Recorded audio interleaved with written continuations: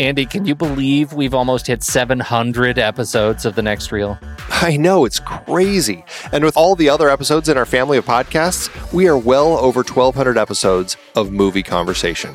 It's really pretty amazing that we've gotten to have these in-depth movie chats every week for over a decade now. And we couldn't have done it without our loyal community of film fans. Their support over the years has meant so much. For sure. That reminds me, we should give the merch store a shout out. Buying shirts from thenextreel.com/merch is a great way listeners can continue to support the show. Plus, they get to sport our great designs. Absolutely. I think sometimes folks forget we have a variety of shirts, mugs, phone cases, and more available. In fact, a great place to start is with a shirt sporting the Next Reel's logo. We also have that classic Fast Times Spicoli Surf School tee, or the weirdly popular Rusty's European Tour shirt. The one from National Lampoon's European Vacation. Why is that so popular? Search me, but we have sold a ridiculous number of those. I guess there are a lot of Rustys taking trips to Europe?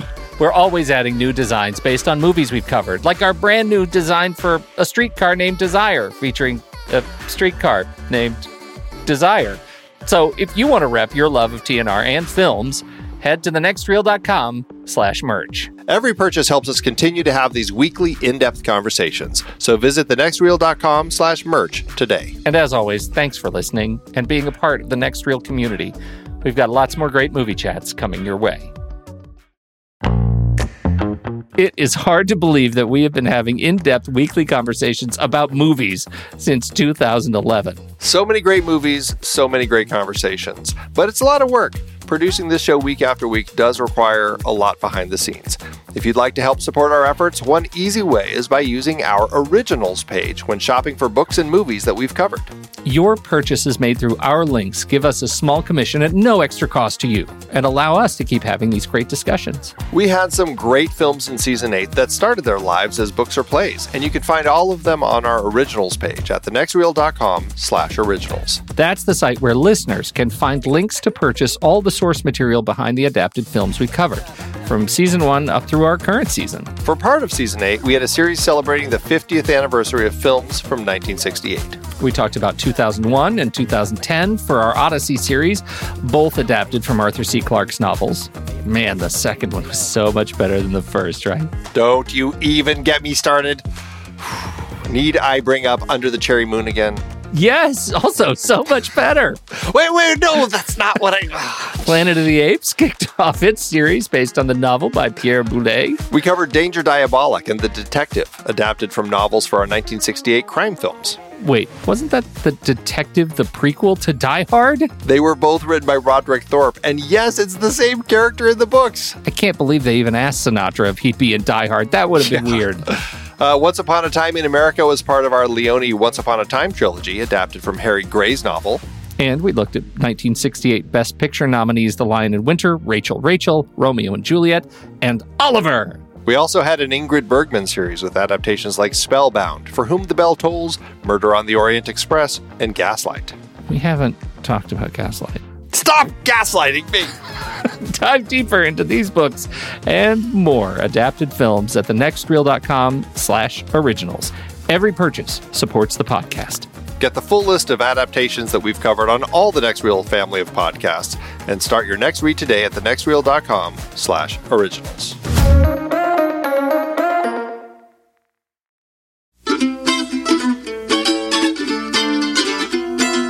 This is The Next Reel, everybody. I'm Pete Wright, and that there is Andy Nelson.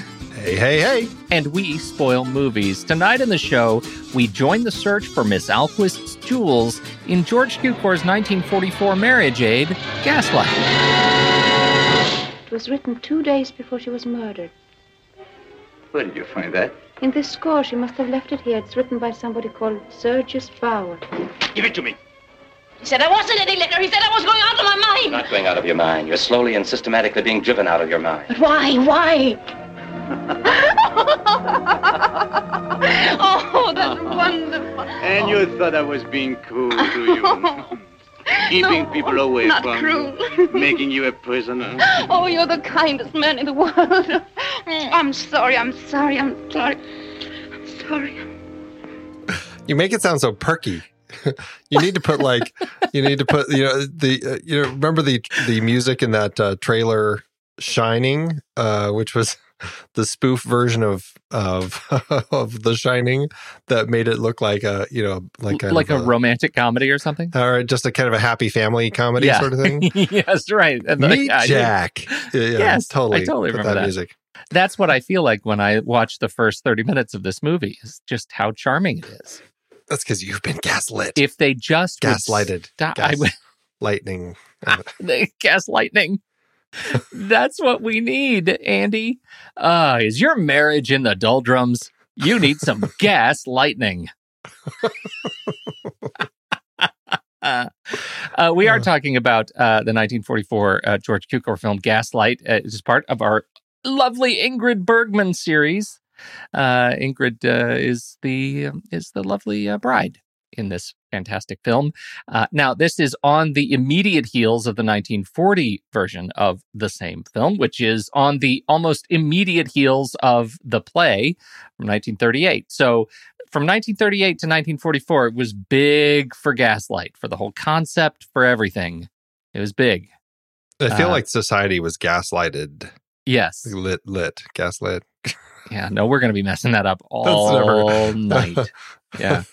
So what did you think? Now, and we should say, to set the stage, both you and I somehow managed to fit in both versions of Gaslight for this week's show. So while we are not going to be doing a show on the 1940 version, at least we have that context, yes?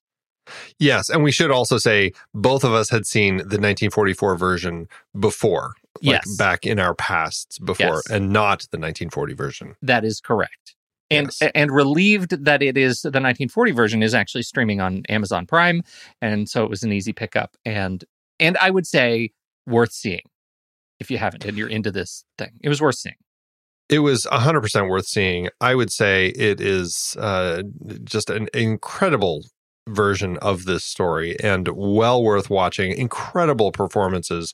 I didn't know that the film existed, and after reading the history, which we certainly are going to be talking about, I instantly was in love. I just think that this is an amazing pairing of translations of this story that both need to be seen. So let's talk about why we're doing this film. Would you like to update us on your opinions of Ingrid Bergman? Well, I think we had been looking for an actor or actress to talk about, and Ingrid Bergman, I think, is one of those actresses that rose to the top when we were trying to decide, because she has such a wonderful career. She's got an interesting life. A lot of things had gone on as far as, in favor, out of favor, all of that sort of stuff. Being kind of a foreigner working in many countries. She's just got a great career and a lot of great films. And when we settled on that idea, I just think it worked really well for both of us to do a longer series looking at a couple, 8 of her films, just to really kind of explore her career and look at it and just see what she does, because she delivers some really, really strong performances. I mean, this is the third of our series after Casablanca and For Whom the Bell Tolls. And each time I feel like we have seen an incredibly different character. And I think that speaks to Ingrid Bergman as an actress and what she's doing and delivering with her performances. I think so too. And in this film in particular, watching the way it's not just watching how she changed over the course of a series of movies, Casablanca, For Whom the Bell Tolls, now Gaslight, but the way she transforms within this character is it's sort of breathtaking for me to watch her at work here. And it's going from this sort of sense of just wonderful innocence and trauma that now she becomes, this such a victim over the course of our, hour and 40 some odd minutes together. It is exceptional work. It is really beautiful. Yeah, it really is. I will say I'm a little disappointed that she is not one of the EGOTs out there in the world. She has her Emmys, she has her Tony, she has 3 Academy Awards, but alas, the Grammy eluded her. And this film, she sings opera, she sings some songs in this film. This could have been her chance. And you think this would have been it? I feel like they let us down. Yeah. Oh. Now, I wanted to open just a little bit with some of the context of the 1940 film and how the films differ. What was it that MGM was trying to get away with here over the original, British version of the film? I know we usually start or talk about kind of that history and backstory piece later, but it's kind of interesting setup. Yeah, it really is. As you mentioned, these both were based on this play, Angel Street, that was on Broadway starting in 1938. And it was a pretty successful show. I mean, it had run, I can't remember how many, 1,200 performances, something like that. Quite a long run. And what happened is it was adapted, directed by Thorold Dickinson with Anton Walbrook and Diana Wynyard as the two leads. And it was a British version of the story. Incredibly powerful performances. But what happened is it had a release in the UK as Gaslight. And when it was released in the US, they released it as Angel Street. And MGM really wanted to make their version of this film. So what they did is they basically talked to I can't remember what the company was that was doing it at the time. British National, I think, did the 1940 version. And they basically got the rights to it. MGM did. And they said, we want to make this, but in order to do it, they included a clause that said all prints of the first film had to be destroyed, because they didn't want anyone confusing the films. They didn't want anybody thinking kind of watching this other film and thinking less of theirs, all this nonsense. And so MGM put that in the contract, and British National did it. Luckily, Thorold Dickinson, who was really upset that this is what was happening, he snuck into the vaults and snuck his negative out, struck a print of it, and then snuck back in and put the negative back.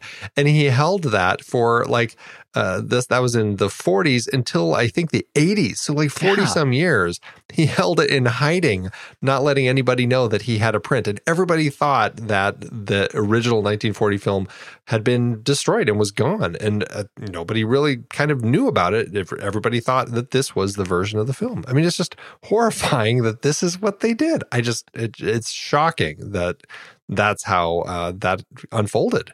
It is shocking. And it's even more shocking that it's this movie that, right?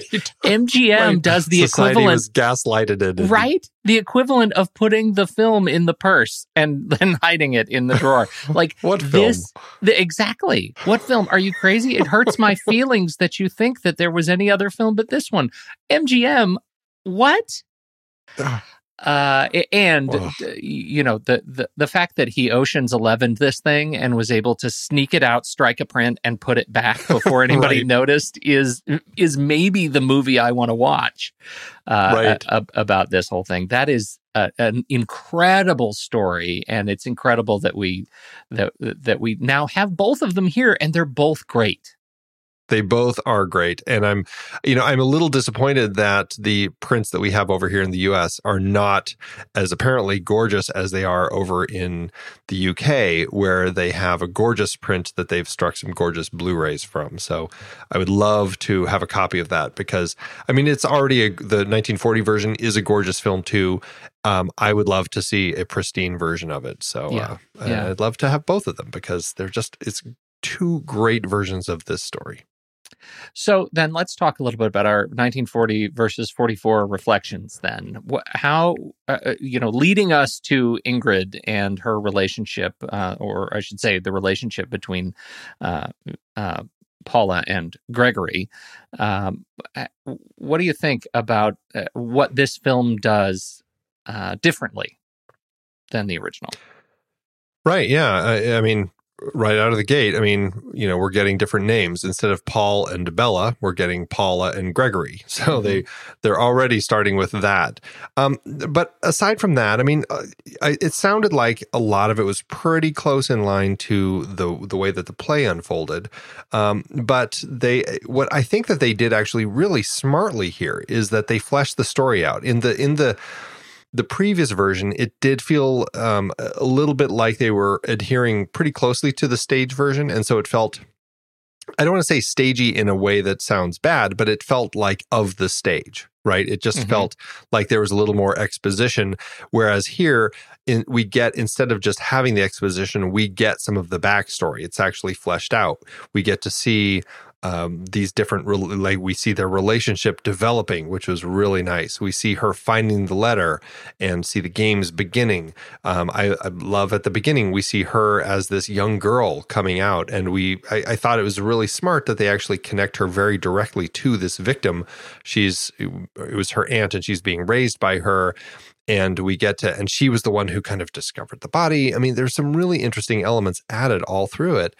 And I don't know, for me, I think it really enhanced the story in a way that just gave me just additional information for the story that worked really nicely. There were some elements, like the original had very direct infidelity. Gregory has an affair. He goes out with Nancy, their parlor maid, and goes out to kind of the 1800s version of the club, so they can kind of go out and watch the ladies dancing and all that. But he it is very much more of a direct kind of take on the infidelity. I don't know if that was left out of the US version because of the censors at the time, or if they were just trying to kind of tone it down, but it is something that I missed. I thought that was a really nice development that we had in that one.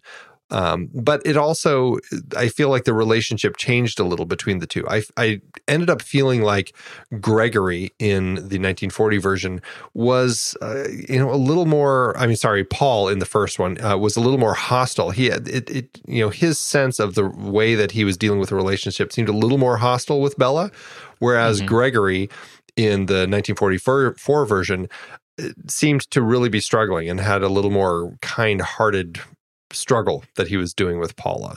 So I didn't read it that way. I mean, the result is the same. But for me, the relationship between in 1940 between Paul and Bella it ramped up from like normal relationship to aggressively gaslighting relationship so quickly and so sort of ragefully.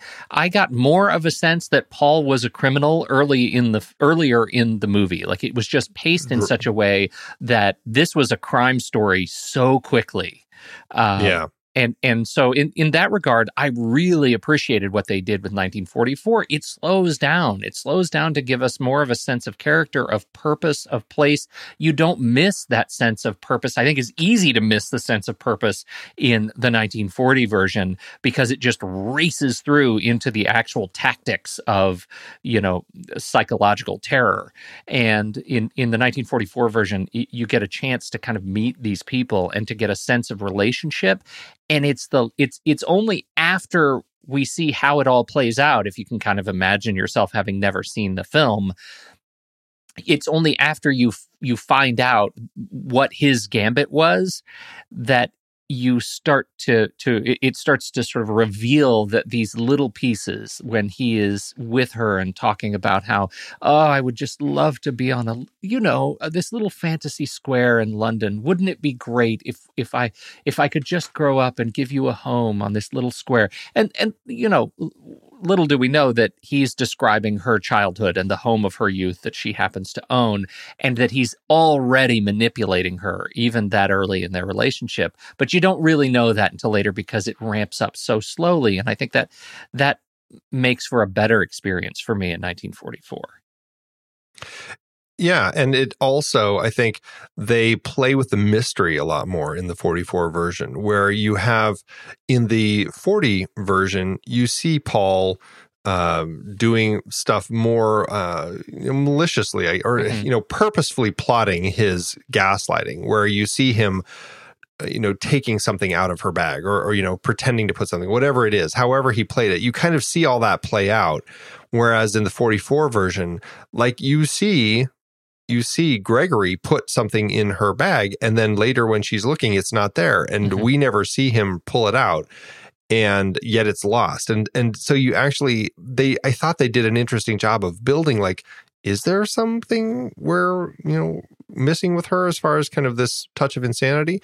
Like, I thought it was actually a pretty interesting way to play that in this one. Oh, totally. That the audience is in on the gaslight, right? The audience is in on the fact that there is confusion, and we are confused just as she is confused. And that makes for a much better sort of emotional connection to the story than the original. I think it's a pretty dramatic improvement for me. But, we should probably explain, maybe for those who haven't seen it or haven't seen it in a long time, what the gaslighting part is. We haven't actually talked about that yet. Right. Yeah. Gaslighting. I mean, back in the 1800s when this takes place, it is basically you had these, I don't know what their job title was, the gasoliers or something like that, who would go around, and in the evenings, they would light the gas lamps on the street. They'd turn them on and light them and everything. And in addition, all the houses had the manual lanterns on the walls that you would turn on the gas and then you would light it. And that's how you would have light in your house. It is very much a specific thing that you would do to have this gas light your house. However, when you would have multiple lights, if you had a few lights on and then somebody else in a different part of the house turned on the gas to light it, it would dim the lights in your room. And what's happening in her particular house here is the lights are going down, but nobody else is in the house. And so it's this whole idea of her kind of losing her mind. And so what gaslighting has become from this story, from the play and these films, an actual psychological term, gaslighting, which does describe this psychological abuse where you have an abuser who manipulates the victim into kind of doubting their own sanity through these different techniques of making them feel like they're crazy. And no, there's nothing. Oh, I didn't. You put it in your purse. Where is it? Like these sorts of things that that all of a sudden make them question how sane they are. Yeah, it's the equivalent, the psychological equivalent of flushing a toilet while somebody's in the shower, right? And certainly the gas equivalent of flushing the toilet with somebody. Yes. Hey, did you see those lights go down? Those lights didn't go down. I don't know what you're talking about. And that is what is the actual sort of giveaway in the story. And it's what allows us in 1944, or in 1940, I should say, we get this glimpse of what he's doing up in the attic, right? And we see him go up outside. He's up crossing the roof, and he goes into a window up in this boarded up attic. The only way to get in there is through this rooftop window, and he's knocking around up there. And then we cut down to where she is, to where Bella is, and we hear the footsteps and we see the gas lights dim. And she's like, does nobody else hear this? Does nobody else see that the lights are going dark? And she's truly losing it. But we are in on that already as an audience, right? We're in on that. And in the 1944 version, this is a haunting because we're with her when she sees the gas lights dim. We're with her when she hears the footsteps, but we never see him go upstairs. We never see him climb in that window until later, at a later reveal. And so it feels to us much more intense. My experience of it's much more of an intense emotional reaction because we're experiencing it with the person who it's being inflicted upon. Yes. Yeah, I definitely agree with you there. So one other character we need to bring up, which is an important character, that is the character you already mentioned, the parlor maid, Nancy. This film, the 1944 film, it is delightfully played by, she's 18, I think, Angela Lansbury. Yes. Angela. Yeah. Yep. What's crazy is she was actually 17 when she started this. So it's an interesting story. Let me just go back a little bit because I love this story. So her mother was an actress, Moyna McGill. And somehow I think Moyna knew John Van Druten, who was one of the screenwriters on the project. John had suggested to Q-Corps to screen test some of Moyna's daughters for a role. And Moyna, as I said, she was an English actress. She was a refugee here in the States during World War II. And Angela Lansbury, was the first of her daughters to audition. She had never acted ever before the screen test for this film. But Cukor just was like amazed by this talent that she had and her professionalism and how great she was, and instantly wanted to cast her.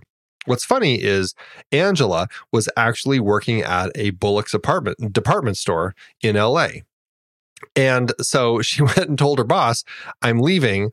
And her boss offered to match the pay at her new job. She hadn't said what it was. He thought that it was something in the range of what she was earning there, something around $27 a week. And she told him she's earning $500 a week. And so he, needless to say, wasn't able to match her pay, and off she went. And then what's funny is, because she was 17, there is a scene where she has to light a cigarette. And when she's contradicting what Paula's wishes are. And what's funny is that Lansbury, she was a minor. There was, I guess at the time, the way they did it is, there was a social worker who monitored you if you were underage.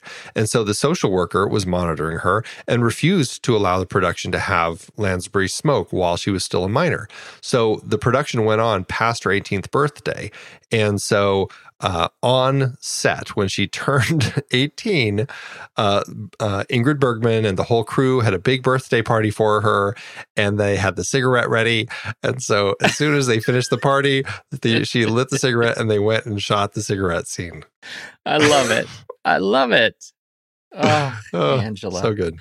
Well, and she's, true to form, she's wonderful in this part, as she's such a capable young actress, and she's just great. And the way she interacts, particularly the way she allows Charles Boyer's just early insidious psychopathy and sociopathy emerge even as early as the interview that he does with her to give her the job is just wonderful to watch, as she's sort of probably doing the same thing that she was doing on set. Angela Lansbury, she's doing as Nancy here, just sort of preening and she pulls it off so well. I do have to say, though, a point you made earlier, the overt affair is something that I liked in 1940, and the fact that they masked any of that overt kind of nature of the affair in 1944, I kind of missed it.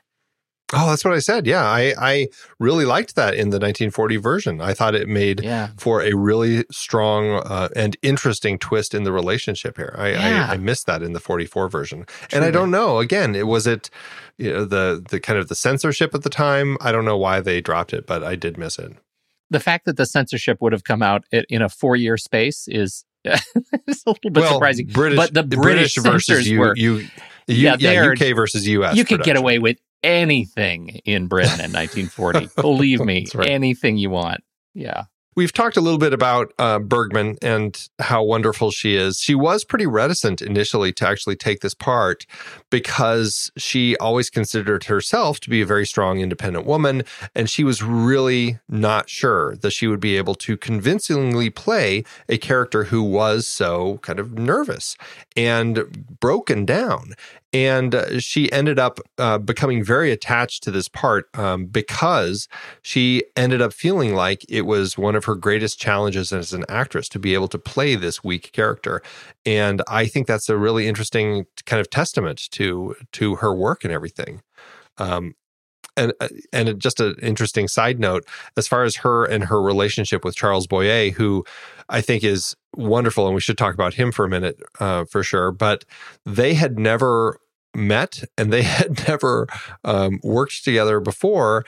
And the very first thing that they had to shoot was the scene outside of the train station where he meets her and they have to kind of have a love scene. And they literally just met before the scene was filmed. And Bergman was just terrified and Boyer was uncomfortable. And it made for a very difficult situation. And that created a thing with Bergman. For the rest of her career, she refused to do any love scenes until she had actually met the person ahead of time and had a chance to get to know them a little bit so that she felt less flustered and embarrassed while shooting the scene. Oh, that's kind of sweet.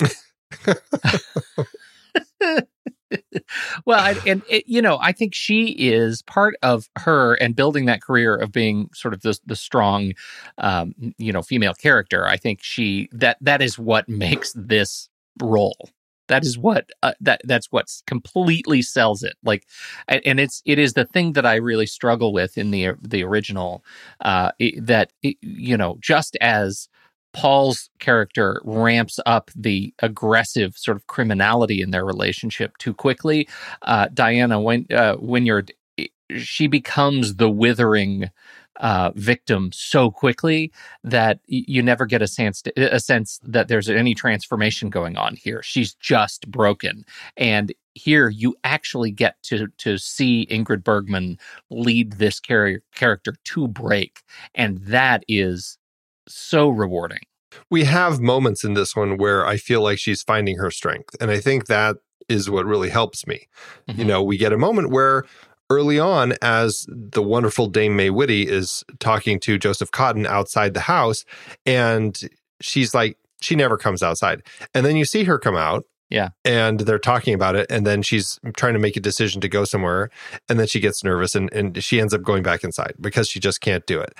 And then later we get, she's talking, she comes out dressed up and she tells her husband, I'm going to this party. And he tries to convince her otherwise. And she, really kind of puts her foot down and says, I'm going to go. And he's like, I didn't realize it was so important. And he goes, he still gaslights her once there. But I like that we had moments of agency for her where she was still kind of trying to prove to herself that I'm not crazy. And I think that really strengthened the character for me as I watched the film and the way that she was portrayed this time. I absolutely agree. I would just add early in the film when she's on the train and she's talking to what's her name again when they first meet on the train. Dame May Whitty, yeah. Yes, Dame May Whitty. And she's having this conversation. She says, well, wait, you're going where? Alone? She says, oh, well, I hardly think anything's going to happen to me. She is like this young, strong, just sort of, she's invincible, right? And that's who we get in the beginning. That's Ingrid Bergman in the beginning of the film. And that's the journey that's where we start on this journey on a train, watching her break down. And the first person she sees when she gets off the train, it's him. You don't hate me, do you? It's just perfect. It's diabolical. It's perfect. And it gets to, then we get to the last point of the gaslighting that gives me enormous anxiety. And that is the whole aspect of public shaming. And that is the thing that I think both 1940 and 1944 do in their own way just right. This is at the concert.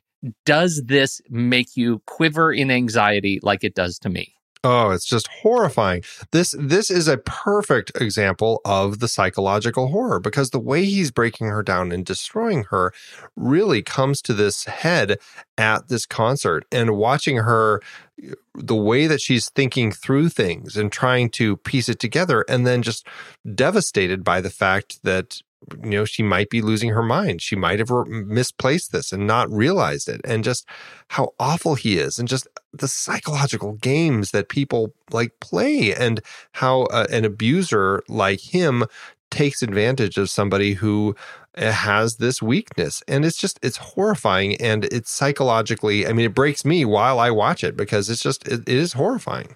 Yeah. The party, Mrs. Dalroy's party, that where we see her come to terms with the fact that she is now officially questioning. She's always been just sort of on the edge. Like she knows that that something is awry with, she's misplacing things. She's suddenly forgetful and it's just not right. But when she's actually sitting in the party and they're in the middle of this concert, this piano concert, and she's just, her cup runneth over, she just can't stand it that that she is being questioned in this public case. And he is able to make her feel shame, not only for questioning her own sanity, for having taken the watch, misplaced the watch, that she's actually, he's making her feel shame for making a scene about it in public, which is the layer upon layer of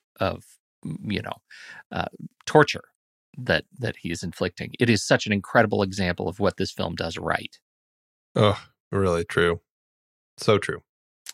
And I think, I mean, not to jump too far, but I mean, really just to go right to the final confrontation between the two. Mm-hmm.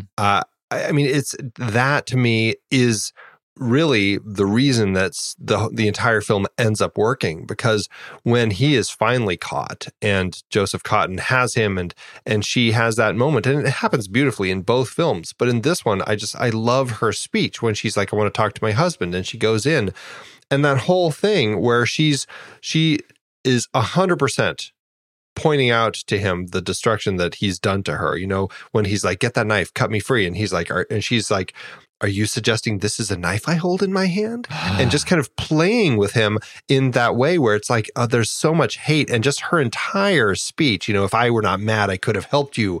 And just the way that she keeps going and building to this thing. And, finally this climax of, without a shred of pity, without a shred of regret, watching you go with glory in my heart. It's like, wow.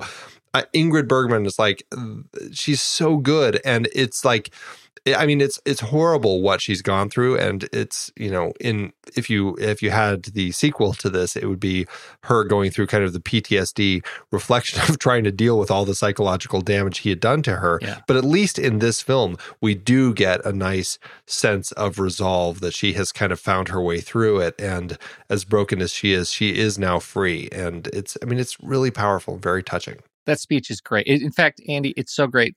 We should listen to it right now. Look into my eyes. If I ever meant anything to you, and I believe I did, then help me, Paula. Give me another chance. Look, in the drawer of that cupboard over there is a knife. Get it and cut me free. Be quick, Paula. Get me the knife, cut me free. Will you get it, Paula? Will you get it for me? Yes, I'll get it. I'll get it for you. Hurry, Paula. There's no knife here. Yes, I put it there. Look, I don't see any knife. I put it there tonight. No, it isn't here. You must have dreamed you put it there. Are you suggesting that this is a knife I hold in my hand? Have you gone mad, my husband? Or is it I who am mad? Yes, of course, that's it. I am mad. I'm always losing things and hiding things, and I can never find them. I don't know where I put them. That was a knife, wasn't it? And I have lost it. I must look for it, mustn't I? If I don't find it, you'll put me in the madhouse. Where could it be now? Perhaps it's behind this picture. Yes, it must be here. No. No, where shall I look now? Perhaps I put it over here. Yes, I must have done that. My brooch. The brooch I lost at the tower. I found it at last, you see, but it doesn't help you, does it? And I'm trying to help you, aren't I? Trying to help you to escape. How can a mad woman help her husband to escape? But you're not mad. Yes, I am mad, as my mother was mad. No, Paula. That wasn't true. Help me. If I were not mad, I could have helped you. Whatever you had done, I could have pitied and protected you. But because I am mad, I hate you. Because I am mad, I have betrayed you. And because I am mad, I'm rejoicing in my heart without a shred of pity, without a shred of regret. Watching you go with glory in my heart. Mr. Cameron, come. Come, Mr. Cameron, take this man away. Take this man away.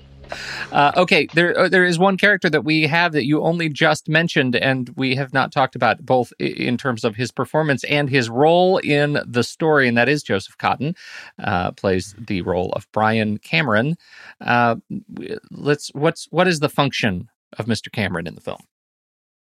He is very much kind of the detective who knew about the case, about the murder that had happened ages before when Miss Alquist was killed and her place was raided. This was Paula's. What was she? Her aunt, right? Yes. And he had known about this case and working at Scotland Yard, it's something that he is aware of. Earlier in the film, Gregory and Paula go to the Tower of London to look at some jewels and look around. This is where the whole brooch gets lost in her handbag. This is where Brian, who works for Scotland Yard, he's there with his kids poking around, and he sees Gregory and Paula walking by, and he's kind of taken aback when he sees Paula, and they have a brief exchange. And as we find out later, it's because he thinks that he was, as a young boy, he was a big fan of Miss Alquist, who was a famous opera singer. And so he feels like he had seen a ghost. It's an interesting twist on the version that we had in the previous version of the film. And in that particular case, it was a detective who had been trying to find this guy, and he was investigating the case that unfortunately went cold. And now he sees Paul, and he feels like, this is the guy who I had pegged for the crime. And so it's an interesting shift in the character. And I think it actually works really nicely here. I think especially the way that the glove ties in, I thought that was a really nice touch to have toward the end. I think all in all, it's a great kind of connection between the two, making him a younger guy, a possible kind of romance with Gregory getting a little jealous. All of it worked really well in context of the story. Plus, Joseph Cotten, come on. You can't go wrong with the guy. He's just so stinking enjoyable to watch. Well, and as much as I love Charles Boyer, and in this film in particular, he is the bad guy, when he and Joseph Cotten are standing nose to nose, that Joseph Cotten is a strong and handsome lad. He is just the guy. He's good. Like, if I were Charles Boyer, I would just turn around and walk away. It's just not worth it. He's just too much, Joseph Cotten. He's too much. He's too good. He's too handsome. He's like a shiny penny. Well, and what's funny is, we were talking about age differences last week with Gary Cooper and Ingrid Bergman. Yes.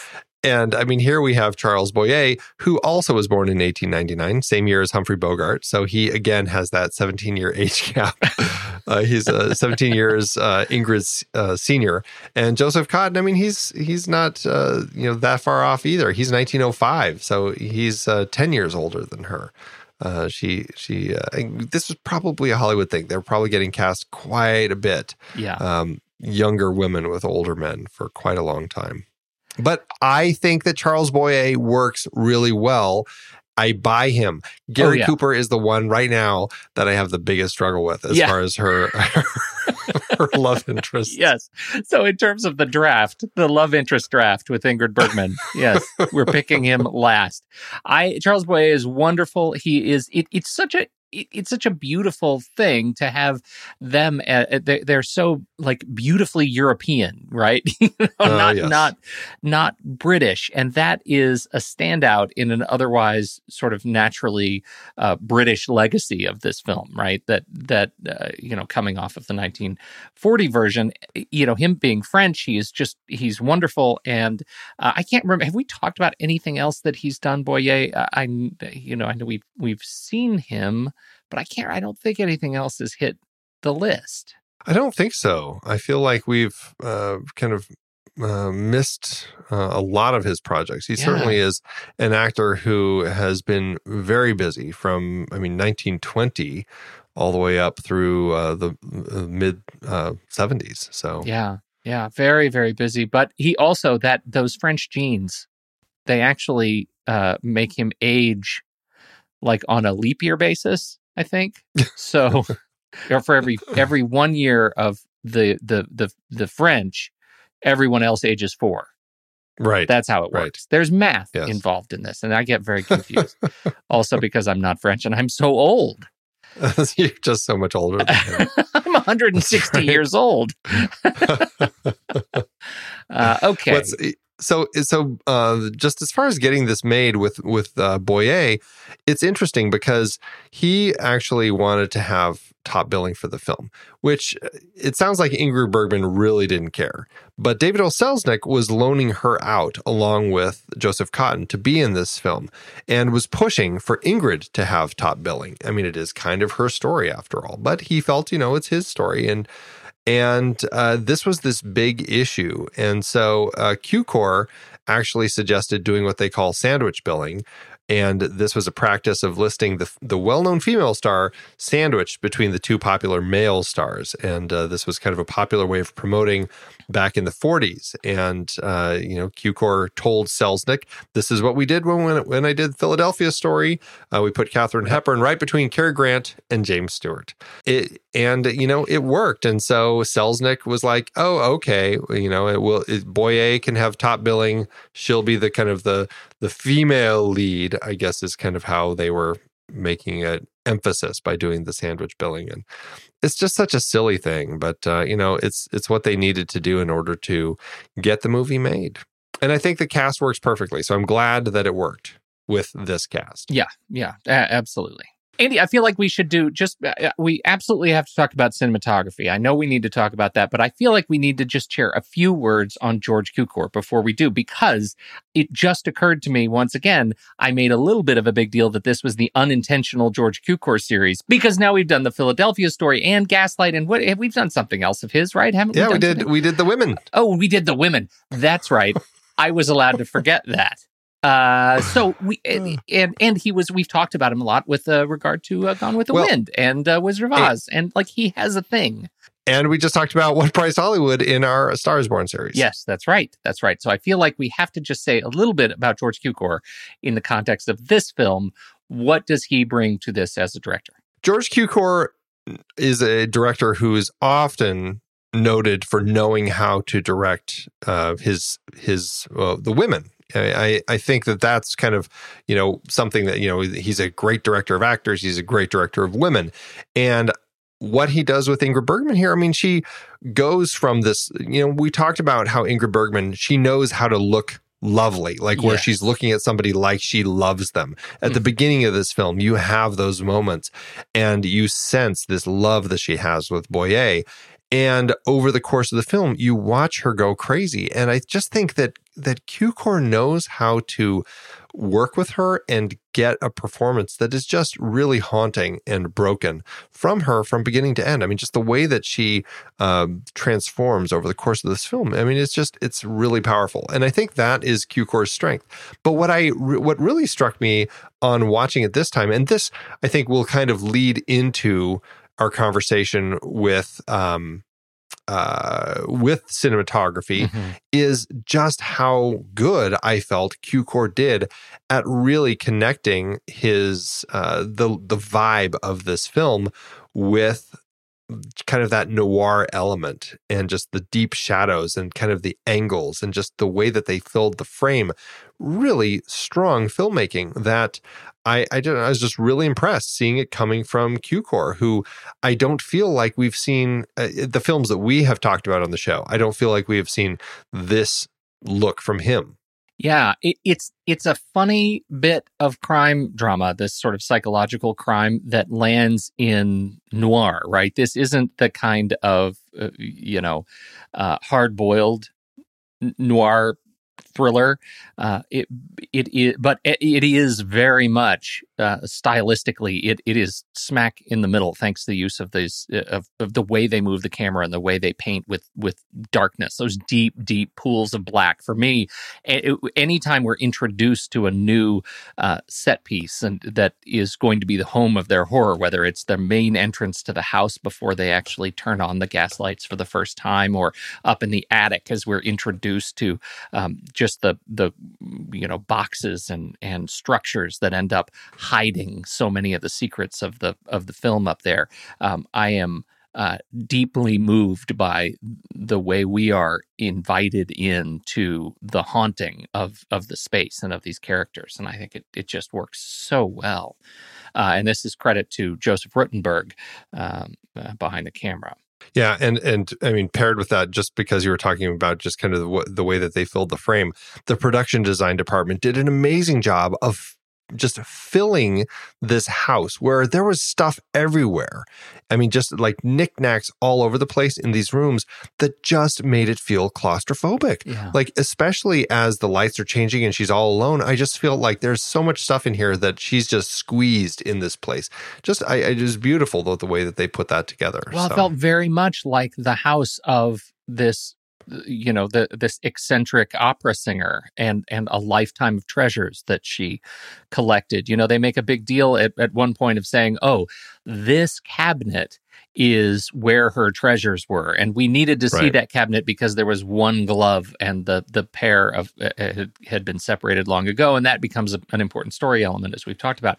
But really, it's the entire house that is home to all of these treasures and knickknacks. And you really feel that. The production design is just wonderful. But back to the cinematography, I love the way that they played with shadows, and I love the way that Q-Core paired with Rudenberg, they took opportunities to not necessarily feel like they needed to cut scenes really quickly, but they allowed scenes to play out. And there was a beautiful shot when they are standing on the landing outside of her room, and and Gregory is going to kind of lock her in the room, basically, is what's happening. And she's just like, she's lost and she's feeling broken. And she's like, please, no, I can't remember what the conversation is, but he basically, we see the two of them on the landing, and then we see her go through the doorway, and we see her shadow projecting out onto the kind of the hallway outside. And then we see him go in, and we see his shadow as the two of them are having kind of the continuation of their conversation. And then they both continue into the room and disappear. And then he comes out, and we just see the one shadow and then him as he kind of leaves and closes her door. The way that they constructed that shot in one long take it was beautiful, and it allowed for the story to take place in a space that emphasized everything going on. It was just beautiful construction. It really is. And the fact that they really just landed on that treatment of how we live in this world of lights and darks from the very opening frame to the closing, the way they play with the flame. For me, that comes when they first light the flame as they enter the house, and she's scared and she says, I can't do that. But it seems like I have not noticed some of the tricks that apparently they used elsewhere. Yeah, I need to go back and look at this too. But apparently, during the opening and closing credits, which is a shot of a gas, like a lantern in the house, kind of this gaslight burning. Apparently, if you look at the shadow as it plays on the wallpaper, you can see a man strangling a woman, which I think is really interesting. Eesh. That's Hitchcock. Right? Ugh. Well, this is it's just a lovely film. I'm so glad we got on this, and especially it's sort of palate cleansing after a so-so experience last week for Whom the Bell Tolls. Yeah. How'd it do at awards season? For its time, it was really popular at award season. 5 wins, 7 other nominations. Over at the Academy Awards, it got 7 nominations there alone. Best Actress, Ingrid Bergman, she won. She walked away with the award for this film. A nice little note on that. She was up against another actress that we've talked about that we really, really like in a film we really, really love. And it was... I'm blanking here. Hold on. I'm looking. Shush. Oh, yeah. You think I'd have all this ready? Another actress that she was nominated against, Barbara Stanwyck, somebody that we love, who was nominated for her performance in Double Indemnity. She was rumored to be the favorite to win the award, and then Bergman won. But Stanwyck was very gracious in her defeat. She said she was a member of the Ingrid Bergman fan club, and she said she didn't feel at all bad about the award because, as she said, my favorite actress won it and has earned it by all of her performances. So I just think that's lovely. Very kind. Absolutely. Continuing on, we have the Best Art Direction, Interior Decoration, Black and White, won for the Oscar for that. Best Picture lost to Going My Way. Likewise, Charles Boyer lost to Bing Crosby for Going My Way. And the Best Writing Screenplay, we didn't really mention them, but the screenplay was John L. Balderston, Walter Reich, and John Van Druten. They were nominated for Best Screenplay, and they lost also to Going My Way. Best Supporting Actress, Angela Lansbury. Her first performance in a film that she wasn't even really ready for. She was nominated for Best Supporting Actress, but lost to Ethel Barrymore in None But the Lonely Heart. And Best Cinematography, Black and White, lost to Laura. And boy, I tell you, talk about two really gorgeous films. I have a hard time arguing that loss, even if I do. I kind of selfishly would just love to see this one win, but I'm totally okay with Laura taking that. Over at the Golden Globes, Ingrid Bergman won Best Actress there. She also won at the National Board of Review. At Cannes, it was nominated for the grand prize of the festival for the best film, but did not win there. And last but not least, at the New York Film Critics Circle Awards, this was the one where Ingrid Bergman was nominated, but did not win. She, in fact, lost to Tallulah Bankhead in Lifeboat, of all things, which really surprised me. I mean, I really like Lifeboat. I think Hitchcock did a great job with that. But the other nominee, Barbara Stanwyck in Double Indemnity, and Ingrid Bergman, I would argue both did better performances than Tallulah Bankhead in Lifeboat. I can't comment. I haven't seen Lifeboat. What's that about? You should watch it. It's a really fascinating movie. I don't think it's one of Hitchcock's greats, but it certainly is a strong entry for him. All right. It's on the list. There you go. How'd it do at the box office? Well, in order to really bury Dickinson's film, MGM gave Cukor just over $2 million, which is about $28.2 million in today's dollars. The movie was released May 4th, 1944, opposite an interesting film, Follow the Boys, also known as Three Cheers for the Boys, which is an all-star cast morale booster designed to entertain the troops abroad and the civilians at home. One of those kind of all-star cast sorts of movies. This was a huge success here in the United States, earning back $4.6 million or $63 million in today's dollars. That gives Cukor's film an adjusted profit per finished minute of just under $3.2 million. All in all, a notch for his belt, and a great success for him, the cast, and MGM. Luckily for all of us, however, it didn't, in fact, bury Dickinson's film like they had hoped. It's a fantastic gift that they found the old one and that we have the new one. It is, it's just great, anxiety-ridden film, and I'm nervous, Andy. I'm nervous about what's going to happen when we rank it. I hope you're not. I love this movie, and I'm really excited to rank it. And if there's any reason for you to be nervous, I'm going to blame it on you. Head over to flickchart.com/thenextreel, and you can see all the movies that we've attempted to somehow congenially rank together as a team. Some for good, some for ill. If you swipe over in your show notes and you tap the word Flickchart, that should take you directly to this movie, where you can add it to your own list and see how it stands up to ours. First up, Gaslight or Rocky 3? Gaslight. 100%. Yep, Gaslight. Gaslight or Fargo? Mm-hmm. Oh. Mm-hmm. See? Not so easy, is it? It's not so easy. Fargo.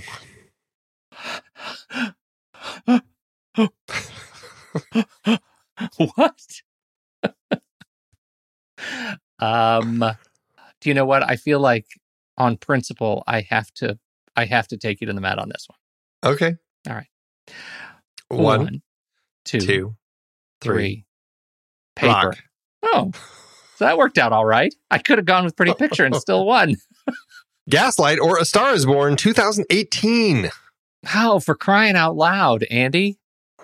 I know. This is where it gets. It's already been tough for me. Yeah, I'm gonna go A Star is Born 2018, and my expectation is that you will, on principle, please take me to the mat, and then I don't have to feel bad about it. I will take you to the mat. Good, thank you. All right, here we go. 1, 2, 3. Scissors. Paper. Scissors. You went the other way. All right, Gaslight took it. Gaslight or All the President's Men? For crying out loud. Why can't we get some easy ones? I am All the President's Men. I am All the President's Men. All right. Gaslight or Snowpiercer. I'm going to say Gaslight. Yeah, Gaslight, please. Gaslight or Brazil. You know which way I'm going. I actually will go with you to Brazil. Off we go. Gaslight or Paranorman. Haven't seen that pop up in ages. Gaslight. Gaslight. Gaslight or Old Boy. I am going with Gaslight. I will go with Gaslight as well. Gaslight or Casino Royale. Which one? Oh, I suppose we've only done one. The only one we've talked about. I will go with, I think Gaslight. Although I think Charles Boyer might have been in the original. He was in the original, yeah. Yeah. I am. You're going with Gaslight? Yeah. I'm going with Casino Royale.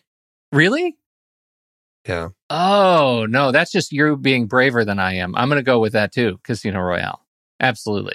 I was just trying. I was like, I don't know. I was flexing. You're trying to prove your cred. Yeah. Oh, totally. Gaslight. Yeah. No, Gaslight. Yeah, it's a great film. But I still, Casino Royale. I mean, it's Casino Royale. Yeah. Well, that puts Gaslight at 33 on our chart. Wow.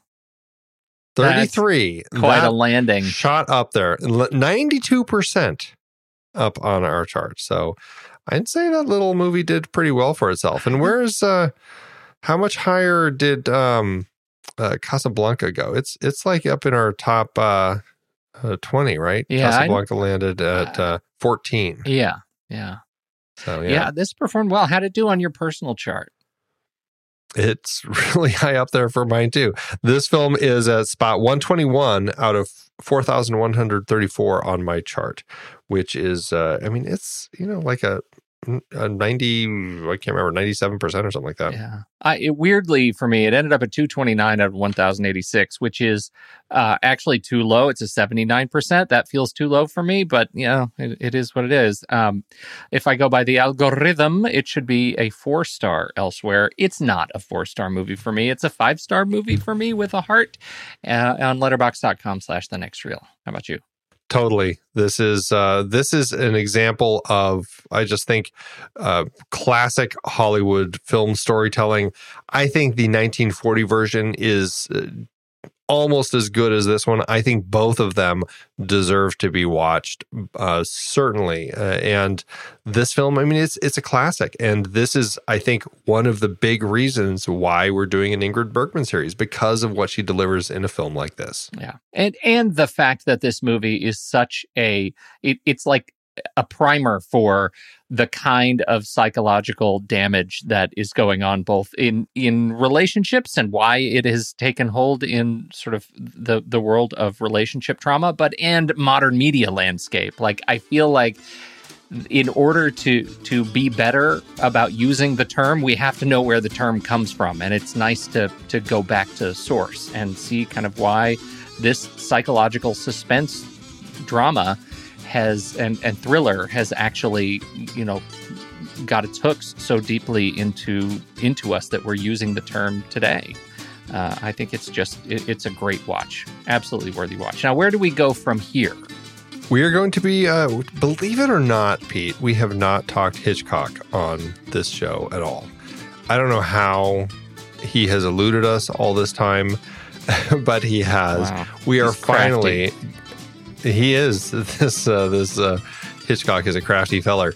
We are finally going to be talking some Hitchcock, though, which is great. We're going to be looking at a pair of films he did with Ingrid Bergman, starting with Spellbound. And it's going to be exciting. I'm looking forward to both of these movies that we're going to be talking about that they collaborated on together. So it should be a good time. Looking at 1945's Spellbound, followed by 1946's Notorious. Excellent. Love it. Back to back. Hitchcock, Bergman, Hitchman. That's their ship name. I suppose it's better than Bergcock. Yep. Yes, it is. Thanks, Andy.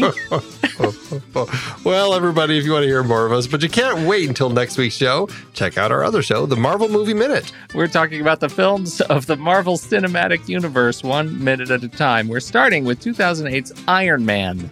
You can support that show and all of our shows over on thenextreel.com/Patreon, where you can also get access to our exclusive members-only weekend show, The Saturday Matinee.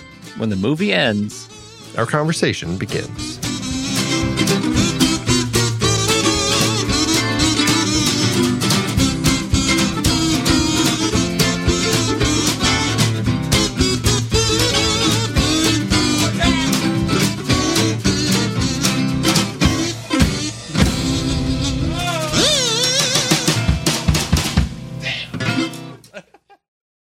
Amazon giveth, Andy. As Amazon always doeth. And if you can imagine a topic like this one, it's gonna bring out opinions. Oh, yes, it is. You have a hard time separating those who are talking about the film or talking about their own marriage. And that's what leads us to our reviews this week. Would you like to open? I sure would. LM says, Wayne Baker and gaslighting, giving it a 1 star, said, had a marriage counselor call me a gaslighter to my wife. I don't do stuff like this movie. Who's gaslighting whom? 1 star for the silly pop psychology created by this silly little flick. Somebody's in denial. No, I had to look up this. I mean, you know who this Wayne Baker is? I looked up Wayne Baker, and all I saw was and I know there's a lot of Wayne Bakers. I was looking at the American author and sociologist on the senior faculty of the University of Michigan. That's what I found, but I can't find anything that relates to Wayne Baker and gaslighting. I don't know what this is all about. I don't get the reference if this is related to him. He seems like an academic that I've never heard of. So, there you go. Maybe he uses the word gaslight a lot. I don't know. But mine is actually somebody else who really, RPD, who says that they're not really fond of this movie. They call it an incredibly stupid film, and it's all caps, except for the I in incredibly, like iPhone. It's incredibly stupid film, and that's the first thing that makes me chuckle a little bit. This film really made me angry and pissed off I bothered watching it. The characters were cardboard, and I can't believe Ingrid Bergman starred in this junk. The main character totally lost it, believing all what her husband was saying about her. She was totally unthinking in the whole episode until it was revealed that her husband was a con. Okay, so I thought, well, maybe we disagree on the movie until I realized that thanks to a very helpful respondent in the comment section on the comments, Caleb D writes in and says, the cardboard people are just on the package. You're supposed to watch the movie, not the box. Oh, that was it. Oh, so good. Thank you, Caleb. Amazon sometimes, they're deep waters. Deep waters in the Amazon Ocean. Thanks, Amazon. I've been podcasting since 2006. In that time, I've tried countless hosting platforms. But in August 2022, we switched to Transistor to power all of our shows here at True Story FM. And it's been a game changer. I love the Transistor allows unlimited podcasts and storage without extra charges. We can publish so much content, and we do.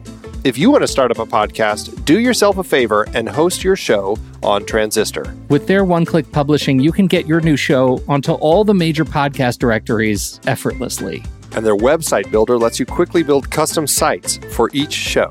The detailed analytics are invaluable, too. You can access all kinds of listener data anytime. Oh, and the versatile players allow you to embed episodes anywhere to reach new listeners. Plus, the team behind Transistor is super responsive and keeps making the platform even better. After using countless hosting services over 15 plus years, Transistor has been, hands down, the best podcast partner for us. If you want a hosting platform to take all the worry out of getting your podcast out into the world, go to thenextreel.com/transistor and check it out. Support our show and support your own show by going to thenextreel.com/transistor. Start growing your podcast today.